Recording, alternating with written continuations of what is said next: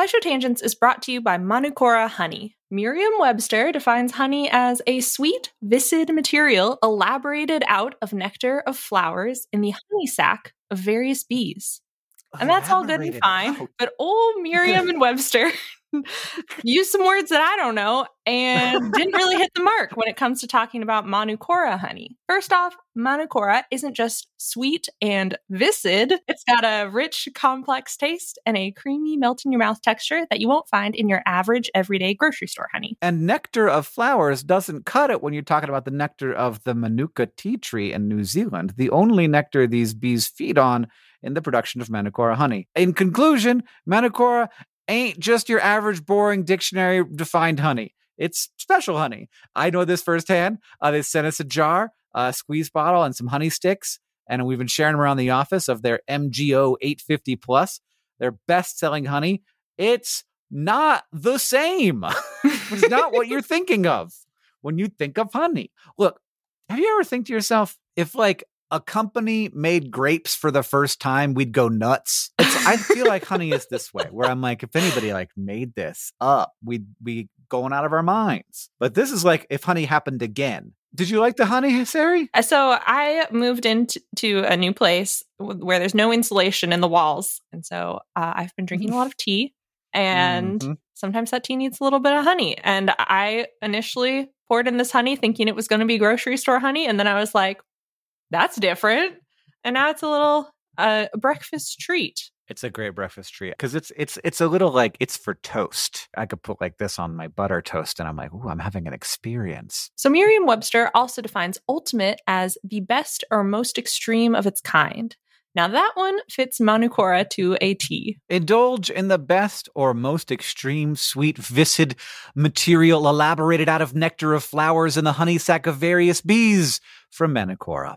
If you head to manukora.com/tangents, you can get $25 off their starter kit, which comes with the MG 850 Plus Manuka honey, a free travel pack of honey sticks, a free wooden spoon, and also a free guidebook. That's manukora.com/tangents to get $25 off your starter kit.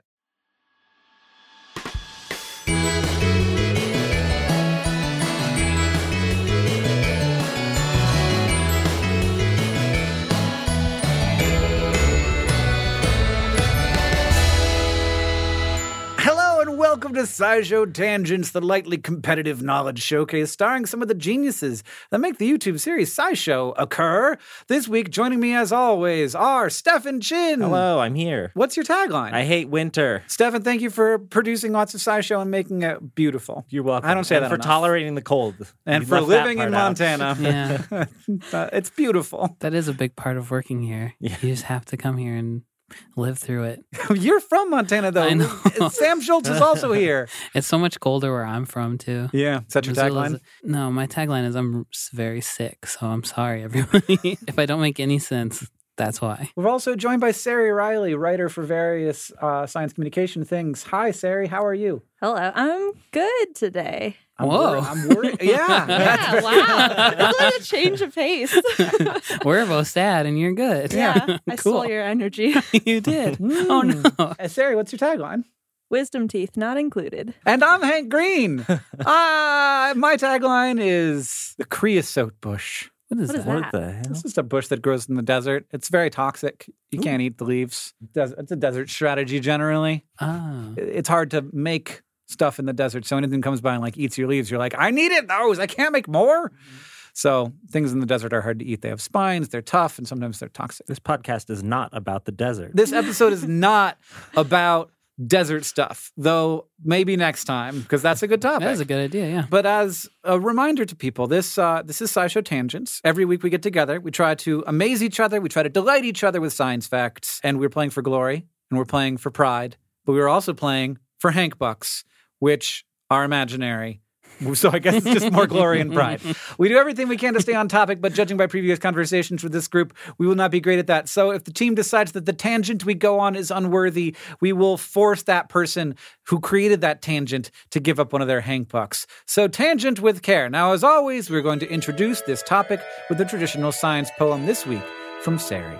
So this poem was created using a Wikipedia article and software. Ooh. Yes. It's called Predicts How the Outputs. Jump to navigation. Jump to search engines, such as the input. Data starts from a random guess, but then they may have unintended consequences. A common type of CAPTCHA generates a grade, that test, that assesses whether a computer can be. Media sites overtaking TV, images as a source of learning itself, more machine learning accidents mean different mistakes than humans make. The simpler work, consider humans' algorithms. Does humanity want computers and humans apart? We begin the search for AI. So first, our topic of the day is artificial intelligence. Second, what was that? How did you make that? So I took the Wikipedia article for artificial intelligence, and I found an open source software called Janus Node, which describes itself as many things, but also Photoshop for text. And so you can program in different rules of how to filter the page. I used a button that's web poem, which was very easy. You click it and it does a mixture of randomizing the words. So I guess it assigns each word a value and then shuffles them around. And also some Markov chaining, which is where it uses probability of how words follow, like the probability of one word following another, and using that to generate strings that make more sense than just random words. So you're saying that your science poem, you didn't write it at all. Yeah, I did curate it a little bit. Like I cut out some of the things that made no sense at all and squished stanzas together to make it have some sort of meaning. But all the words are Wikipedia. Well, I think you get a Hank Buck for that. Yeah. If for nothing else, the ingenuity. Yeah. Of course. Getting out of writing. Well, that's the whole thing with artificial intelligence, because ultimately, even when something is created by a computer, a person created the computer program that created it. But also that's true of me. Like I was also created by people. I liked the part in the poem where it said computers make different mistakes than humans do. I was like, yeah, that's taken me somewhere. I can't tell you exactly where. So our topic is artificial intelligence. Sari, what is that? It's very broad, but very narrow. It's weird. People have tried to define it, but it gets philosophical. Yeah. In general, it's making a machine think, analyze, and make decisions, approaching some sort of what I think it's called natural intelligence. It's what they consider humans and animals and organic stuff to have. One table that I found, I read a lot of textbooks for this because I'm not a computer scientist. How many textbooks did you read for a single episode of Tangents? Okay. I said plural textbooks. What I meant is pages of one textbook. And one of them defined it as a grid of like human-based versus rationality, and then reasoning-based versus behavior-based. So are we trying to design systems that think like humans, systems that act like humans, or systems that think rationally, or systems that act rationally? And then there's like the entire text is all a discussion of what is rationality, what is intelligence, what does acting like a human mean? And generally, we design artificial intelligence to solve problems in a way that either humans would, but faster and better than we would, or problems that humans can't solve on their own because our brains are limited in some way. In my probably less significant delving into this topic, I did find that there's sort of like a bunch of different categories of artificial intelligence. You know, like the kind of AI that we're using right now with artificial neural nets that can like tell whether there's a dog in a picture versus like the kind of artificial intelligence that's like 2 + 2 = 4 is a kind of artificial intelligence because math is, feels like intelligence to us. But we've had mechanical calculators for hundreds of years. That like even before computers. And then there's like artificial general intelligence. The singularity. Or when it's like this, you can just give this thing a task and it'll figure out how to do it on its own. Or strong AI when it's like, okay, now we're talking about things that are smart similarly to or beyond that of people. It's called strong AI? Yeah, which is the stuff that gives you the goosebumps. And you start thinking, well, maybe we're going to make ourselves obsolete. Like my phone from 10 years ago isn't that good. Is that how I'm going to feel about like human beings? What is the difference between AI and machine learning? Is that the same thing? Machine learning is a kind of AI. Okay. I stumbled across a thing somewhere that was saying that AI is often used for things like when we're imagining like super smart robots that like mimic human intelligence or whatever, but then like as soon as we figure out how to do a specific thing, that sort of falls, like we sort of remove the intelligence part of it, and we're just like, oh, that's object recognition or something. Oh, okay. Or like these are neural networks that can program this thing. Or my interpretation of it is like we now know how the sausage is made, and so we don't label it as intelligence anymore. Right. That is an interesting place to end up at, where you're like, wait a second. Are we going to keep redefining this as not intelligent because we know how it works?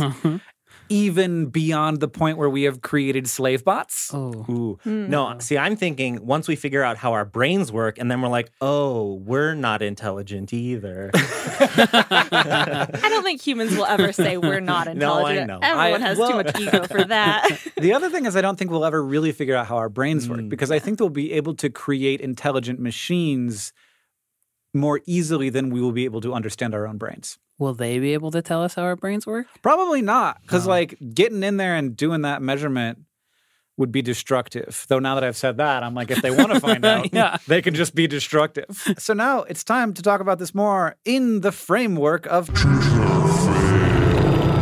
which is our segment when one of our panelists, this week it's me, has prepared 3 science facts for your education and enjoyment, but only one of them is real. The other panelists have to figure out either by deduction or wild guess which is the true fact. If they do, they get a Hank Buck. If they are tricked, I get the Hank Buck. All right, fact number 1. Scientists have actually given IQ tests to artificial intelligence programs. And they found that Google's AI had a 47-point IQ, around the IQ of a 6-year-old human. Google's AI, a couple years before that, had a 23-point IQ. So in the last 2 years, the IQ of that AI has more than doubled. If that happened again over the next 2 years, Google would be as smart as the average adult. Or fact number 2, some AI scientists have theorized that a true general artificial intelligence, where a computer can handle tasks the way a human would require that the program be raised like a human child. And this was attempted by a researcher, Brian Zweiler, with a computer that operated inside of a simulation where Brian interacted with the avatar of the AI quote-unquote child and allowed it to live and grow inside that simulation. Until Brian accidentally left the simulation running while he was on vacation. During those 2 weeks, the AI walked around the same circuit in the house tens of thousands of times, and the behavior overwrote all of its previous learning, and the experiment had to be restarted. Or number 3. You okay, Sam? That one sounds like a ghost story. Mark Zuckerberg, in his spare time, created an artificial intelligence system for his home and hired Morgan Freeman to be the voice of that system. That is not the fact, because that is true. I'll just come out and tell you that is not true. That is 100% true. Here's the part that might not be true. He called Morgan Freeman and was like, can you please record all this stuff? And among the things that Mark Zuckerberg asked Morgan Freeman to record, your coffee is almost ready, Mark. Did you want me to turn out the lights in the garage, Mark? And I think you look fine today, Mark. Oh, I hate that. So those are my 3 facts. We've got scientists have given IQ tests to artificial intelligence, and it's doubled for Google's AI in the last 2 years. Number 2, Brian Zweiler accidentally left his simulation running, and it overrode its program by walking around the house for 2 weeks straight, tens of thousands of times. Or Mark Zuckerberg asked Morgan Freeman to record the line, I think you look fine today, Mark. They got increasingly weird. Like you started out being like, okay, Google's development's fine. Then Demon Tamagotchi computer. And then Mark Zuckerberg. It's not a demon Tamagotchi. It sounds like it is. How is it not? It just what? Like it only had the one thing to do. Walk? Yeah. Well, but when its friend was there, it had other stuff. It had other stuff to do. When a Tamagotchi's by itself, all it can do is poop. And then it dies. Just like this. Yeah. Same thing. Yeah, I guess I qualitatively added the demon part because I assumed that was going to seek vengeance. Yeah, just turn it off, unplug it, delete program before it knows we did that. All right, Okay. quiz me. What do you think? I'm dubious about the first one because IQ tests, as far as I know, involve a lot of different aspects of things. So it's like verbal tests, spatial awareness. As they worked on natural language processing, then it would get better at like one chunk of the IQ test, which is how it could get better. But I think there are too many different things that an AI could just like blanket improve. So do you not think that it could match a human's IQ on an IQ test? Like it could learn to take the test? I think it could learn to do problems. It could learn a specific problem and then like plug and chug versions of that problem. But if you're given it a logic puzzle, then that's an entirely separate set of programming and conditions that seems extremely hard to do. It could Google the answer. You think? I guess if it had a database of all the answers. That's how Watson worked with Jeopardy, I think. That one also feels like it has too many holes in it to me, I guess. Because of the reasons you just said, and more smarter ones that I won't say out loud. Sam had a bunch of smart ideas he's not going to tell us. Yeah. They're secrets. I cut them all out of the episode. It took too much time. I really want the middle one to be true. Yeah. So 100%. I don't want to justify it at all. I just want that one Where to be Brian true. Zweiler's AI just walked around a house tens of thousands of times. I bet Brian felt bad when he got back. Right? I just like the idea that the only way to make a smart computer is to raise it like a human. Yeah. That is legitimately something that I will say out loud is a thing. One of the cover stories in Scientific American recently was about how, like, to make an artificial human, you would have to raise a computer like a human. Could you not do it Blade Runner style, where you just like give them all the memories? Well, what you would do is you would raise the first one like a human, and then you could just port the program to other bots. Seems like a bad idea. Yeah, so there'd be like thousands and thousands of one type of, and you would be like the dad who raised the 1,000 AIs. Ooh, sorry. I don't put that one in the episode. I want to write that story. Nobody thinks Mark Zuckerberg asked Morgan Freeman I mean, well, I just don't care about that one. It doesn't tickle It isn't as me at all. interesting. Yeah. Demon Tamagotchi, that really hits a spot. it seems too perfect, though. I don't know now. I'm going with number 2. You're going with Demon Tamagotchi. Mm-hmm. I think I want to go with number 2 as well because I want it to be true. Okay. Me too. Oh, everybody's going for number All 2. in. We can't all pick the same. You're all wrong. Yikes. I knew that was maybe going to happen, but you know. Why did you guys pick the same one? I made that one up completely. You did? No. You Yeah. already Oh, wrote cool. the third book. Yeah, it's true that people have theorized that you'd have to raise an AI like a human child, but Brian Zweiler was made up and nobody There's no created a Brian computer. Zweiler? And there's no Brian Oh, Zweiler. no. Sounds like a real name. It sounds like a real name, doesn't it? I even looked it up to make sure Zweiler was a real last name. It is. And Mark Zuckerberg did not ask Morgan Freeman to say, "You look fine today, Mark." But he did ask Morgan Freeman to say a bunch of other stuff. I just made up some things that Morgan Freeman would say. And it is true that this group of researchers gave an IQ test, and I don't know what IQ test, and I looked, and the article didn't tell me exactly what IQ test it was. And Google's AI performed best on the test of all the AIs it tested, like significantly better. Like Siri, was like in the 20s, and Google was 47. Siri, you meant Siri. God damn it. We made eye contact. It's hard. Yeah. So Siri was had her IQ. I guess she's a she in the 20s, and then the Microsoft one, Cortana, was in the 30s. One from a Chinese company was in the 30s, and then Google was in the 40s. Do we interact with this AI in our day-to-day lives? It is. I think that they're testing just the assistants that we have on our phones. Those things are that smart?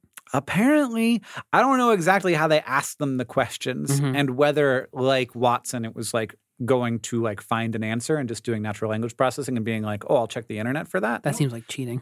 It does seem like cheating. The what it comes down to is like understanding. Like they aren't understanding the question we're asking them. They are using systems to provide us the answer that is most likely to be true. Isn't that what we're all doing?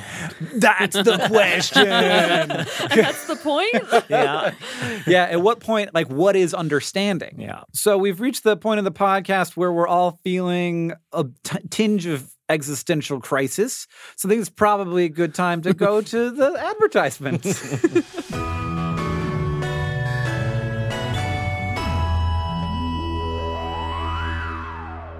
SciShow Tangents is brought to you by Rocket Money. If I asked you how many subscription services you had, you think you could name them all? And before you just start naming streaming apps, remember that basically everything has a subscription these days. video games, dating apps, food delivery apps. It's a subscription service world. We're just living in it. And with all of these subscriptions, it can feel like money is just flying out of your account, and that, frankly, sucks. But Rocket Money can help. Rocket Money is a personal finance app that finds and cancels your unwanted subscriptions, monitors your spending, and helps lower your bills. Rocket Money can help you negotiate to lower some bills for you by up to 20%. Rocket Money has over 5 million users and has helped save its members an average of $720 a year, with over 500 million in total canceled subscriptions. Escape from the planet of the subscription services and stop wasting money on things you don't use. Cancel unwanted subscriptions by going to rocketmoney.com/tangents. That's rocketmoney.com/tangents. rocketmoney.com/TANGENTS.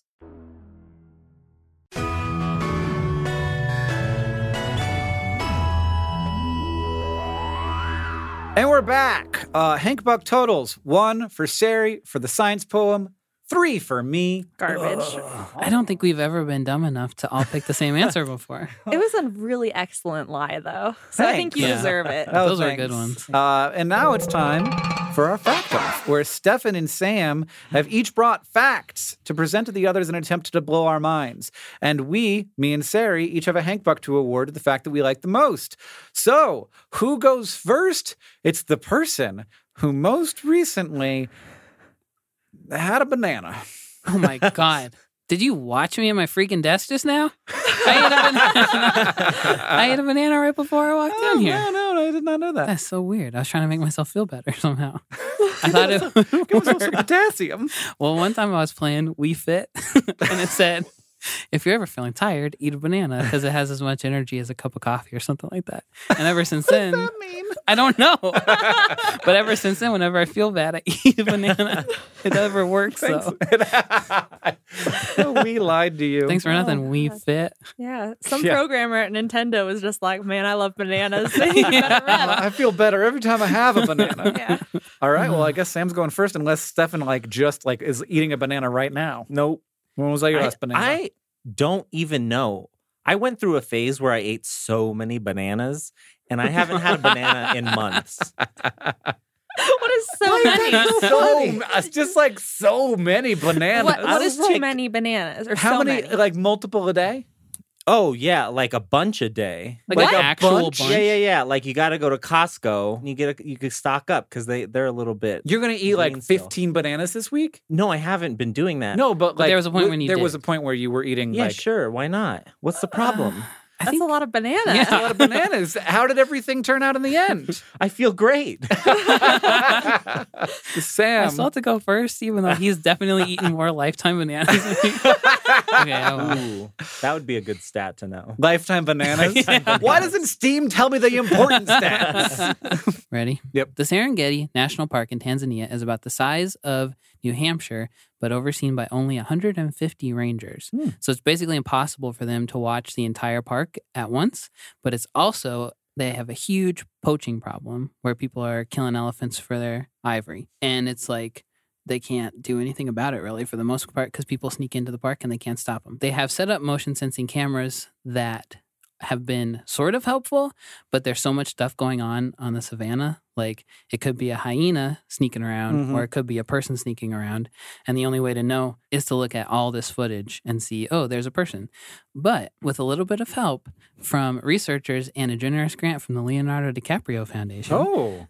there has been a new series of cameras developed called Trail Guard AI, which are being deployed in the parks right now. And what they do is they can tell humans and cars from other kinds of animals. So instead of sending all the footage that they take to the guards to check out, they just send the footage of humans and vehicles going around. So then the park rangers get that right away and they can go do something about it. They've had an older version in the parks for a while that don't narrow it down quite as well. And they've caught like 20 poaching rings so far. So this new thing hopefully will be even better than that. Similar technology is being used to catch tomb raiders in China, and it's being used to, they send like scooters down with cameras on them to coral reefs, and the cameras on the scooters can tell what kind of animals and plants are in the coral reef. So then they can tell the scientists if they're too far gone to bother helping with, or if there's still a chance for them to like put money into it and try to save the coral reef. I like it. I was thinking about during that there's a spy plane that they have used for both like war and terrorism stuff, but also for just crime in some places where it's way up in the sky and has extremely detailed photographs and it's just always filming.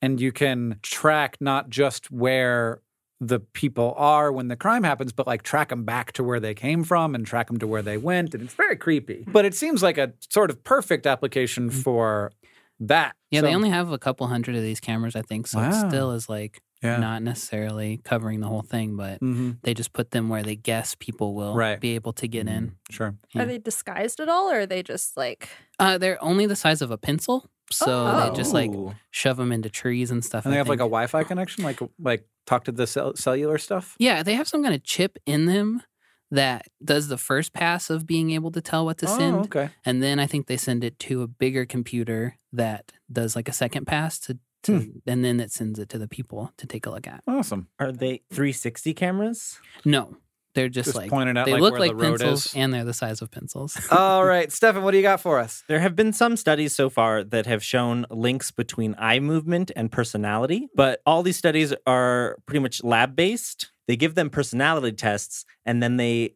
try to predict things like how many times is this person going to fixate on this thing based on this personality trait. And so these researchers wanted to explore real-world eye movement and see if they could predict the personality traits from the movements using an artificial intelligence neural network. So they had 50 students and faculty of this university and tracked their eye movements while they walked around. They had to run an errand, so they had to walk around for 10 minutes and buy something from a store on campus. With like a thing on their heads? Yeah. So I was like, maybe that's affecting their eye movements too? I would think I don't so. know. I think if I had a weird thing on my head, my personality would change. They had head-mounted eye trackers and phones strapped to their chest, so they could film like what was in front of them. Hello, I am a normal human.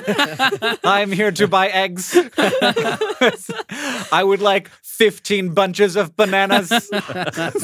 Then when the people returned to the researchers, they had them take a bunch of different personality tests, looking at the big 5 personality traits. And then they trained a neural network, and it did a pretty good job of predicting 4 out of 5 of the personality traits. It was best at predicting extroversion, which feels like that sort of makes sense to me. They didn't really go into detail, but I'm like, Make a lot of eye contact. you're like looking around at people. Hey. Introvert, you're like down at the ground. Please don't notice me in my goggles.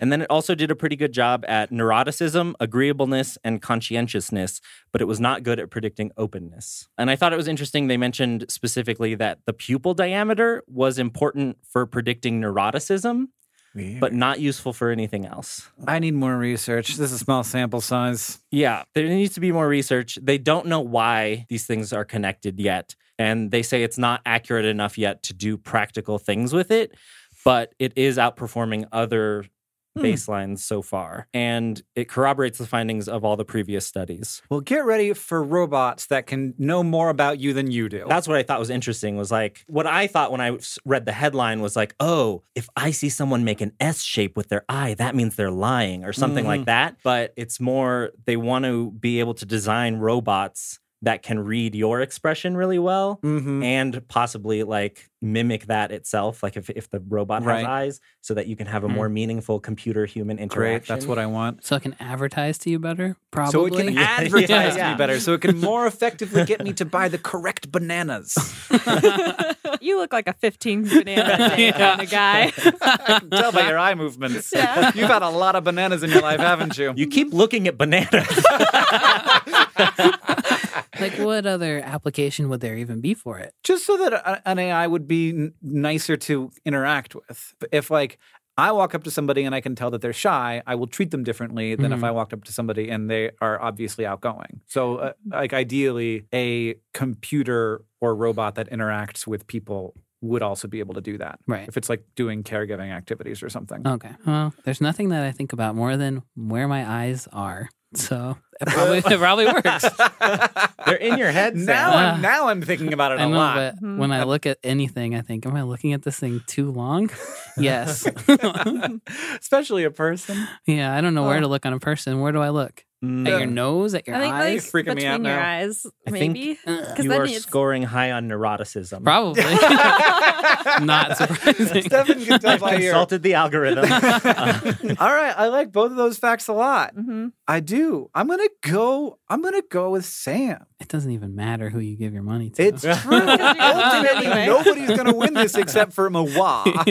I'm gonna give mine to Stefan because I've never heard of that research before, and that seems really weird and scary. So I want to know more about it before it starts happening to us. Yeah. And now it's time for Ask the Science Couch, where we ask listener questions to our couch of finely honed scientific minds. Adit Bhatia asks, which AI has done the best on the Turing test, and can we access it? I do not know the answer to this question, even a little bit. Can you talk about what the Turing test is, though? I can talk about that. Basically, Alan Turing said, and I do not agree with him, and I don't think many people do anymore, that if a computer can convince you that it is a person, then it will be a person. And so we are sort of heading for the future in which you can have a conversation with a computer and not have any idea that it's not a person. And that would be passing the Turing test. And there, I think, have been situations where AIs have, quote, passed the Turing test. But we look at that now and are like, it's just doing a really good job of saying something that sounds like something someone might say in response to that particular question. Mm-hmm. And oftentimes very weird things. Like one of the weird examples, I think it was one of Google's natural language AIs. Somebody asked, what is immorality? And it responded, the fact that you have children. It said the purpose of life was immortality. That sounds like a computer. Well, also, it kind of sounds like people. Yeah, some people too, yeah. So the AI that's done the best on the Turing test, there are two that I found.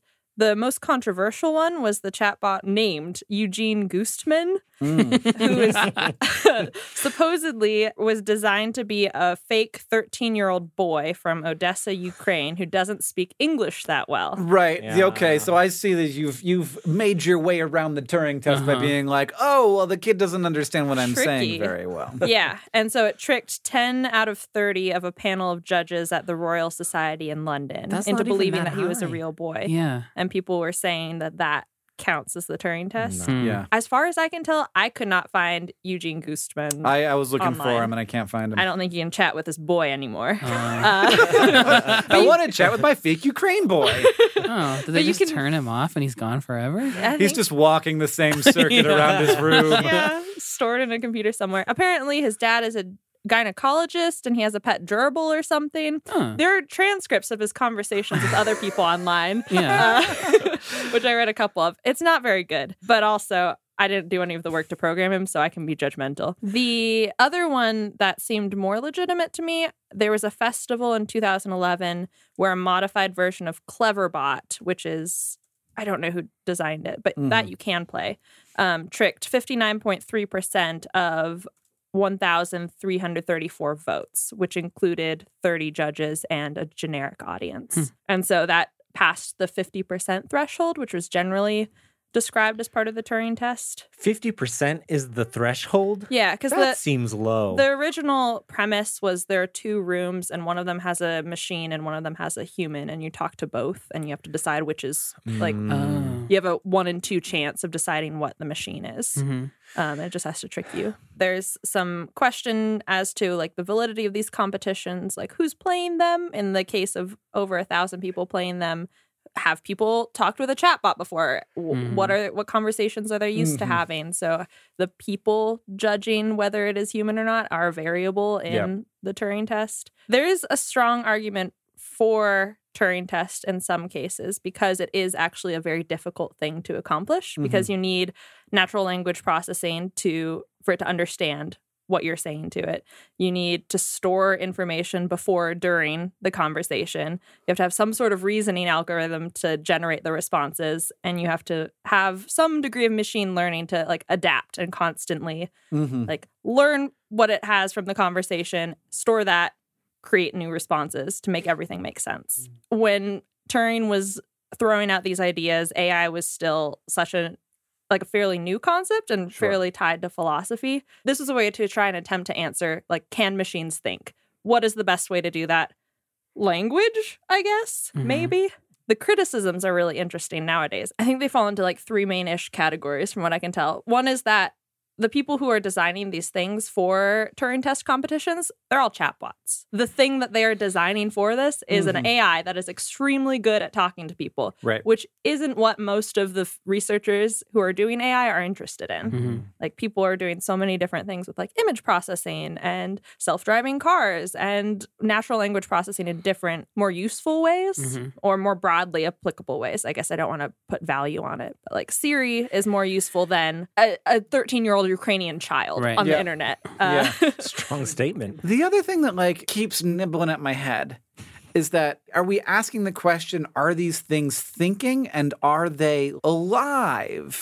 I can't get away from feeling like, I mean, if a bacteria is alive, then I think some of these computer programs are alive. And I have a hard time with that. But like, first, bacteria are alive, but also like, you know, I don't mind mass murdering them in my mouth every morning. But like, where are we at? And at what point do I have to feel bad about turning off a computer program? And like, I legitimately think that's going to be a thing in my lifetime. Will it be alive when it won't let you turn it off? Is that the alive threshold? No, I don't I could turn you off, man. Oh, yeah. Okay. That felt like pretty confrontational, me looking straight into your eyes while I said that. But it's true. Yeah, I guess you're right. I wouldn't stand a chance. Not in your current I'm state. weak. Yeah. You've only had one banana. There's also like the question of intelligence too, right? So we look at other intelligent animals that we could, like dolphins, for instance. They wouldn't pass a Turing test because they don't speak the same language as humans. But we still feel like, by other measures of animal intelligence, Yeah, I don't want to go turn one off. Yeah, you have some moral obligation not to. Yeah. I'm going to keep as many dolphins turned on as possible. I started down the path. I just kept going. Yeah. There's that dolphin that wanted to have sex with its trainer. They apparently are pretty into people, from what I've heard. Yes, also from what I've read. I'm glad that's how that sentence ended. Yep. Yeah. I'm taking away Hank Buck for that one. Was I on a tangent? I guess I kind of was. Dolphin sex? I wouldn't let you do it if I wasn't going to steal one. Why try to make something that thinks like a human being?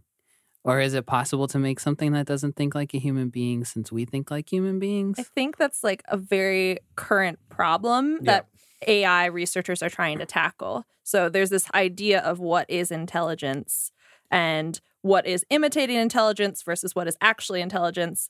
And apparently, Noam Chomsky, the linguist, has pointed out that when we build machines to move in water, we don't make it swim like a human necessarily. Like, we still think that a submarine is a very effective machine because it's designed to do a task that we want it to, and we don't design it in human image. And so there are probably a lot of branches of AI that we could explore that aren't just mimicking human language, for example. Like, there could be a way to process a large number of images that's completely different from how our eyes receive information and our brains process that retinal image and do things. As far as I know, that's like directions that AI research is going into, is like, how can humans overlap with computers and how can our brains work similarly, but also how is artificial intelligence completely different and what directions can it go? Well, what I got out of that is that I'm as deep a thinker as Noam Chomsky is. Professional thinker, Sam Schultz.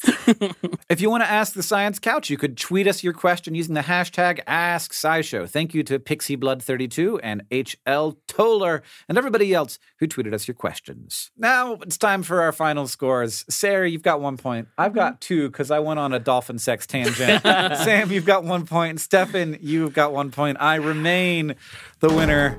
If you like this show and you want to help us out, it's super easy to do that.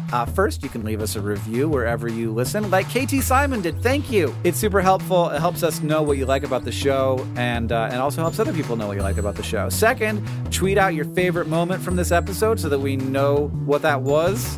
because I'd like to know. And finally, if you want to show your love for SciShow Tangents, you could just tell people about us. Thank you for joining us. I have been Hank Green. I've been Sari Riley. I've been Stefan Chin. And I've been Sam Schultz. SciShow Tangents is a co-production of Complexly and WNYC Studios. It's produced by all of us and Caitlin Hoffmeister. Our art is by Hiroka Matsushima, and our sound design is by Joseph Tuna Medish. Our social media organizer is Victoria Bongiorno, and we couldn't have made any of this without our patrons on Patreon. Thank you. And remember, the mind is not a vessel to be filled, but a fire to be lighted.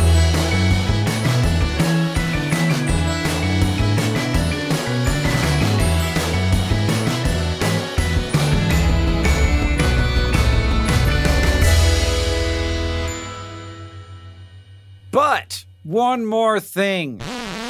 Allow me to read you the title of this 2010 paper, An Embedded Design of Intelligent Artificial Anus. So sometimes you don't have a rectum anymore because of disease. Mm-hmm. And so it's not fun because you can't control bowel movements as easily. So you have to have like situations to handle that for you. But if you have an artificially intelligent anus, your anus can have a microcontroller and use pressure sensors to detect whether there is a need for excretion.